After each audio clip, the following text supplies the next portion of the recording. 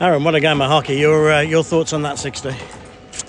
Yeah, I feel like a little bit of an opportunity lost. We could have went home with a goal or two cushion there tonight. We switched off there a couple shifts. We know they're going to be pressing. They get behind us a couple times there and get a couple ugly goals. Things happen quick in this building. And, if you would have told me before the game, take a draw up here to go home to win a hockey game at home to advance, I probably would have taken it.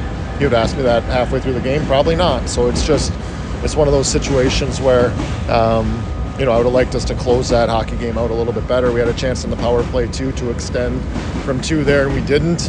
They built some momentum off that, and then, they finished the game the right way. So, but I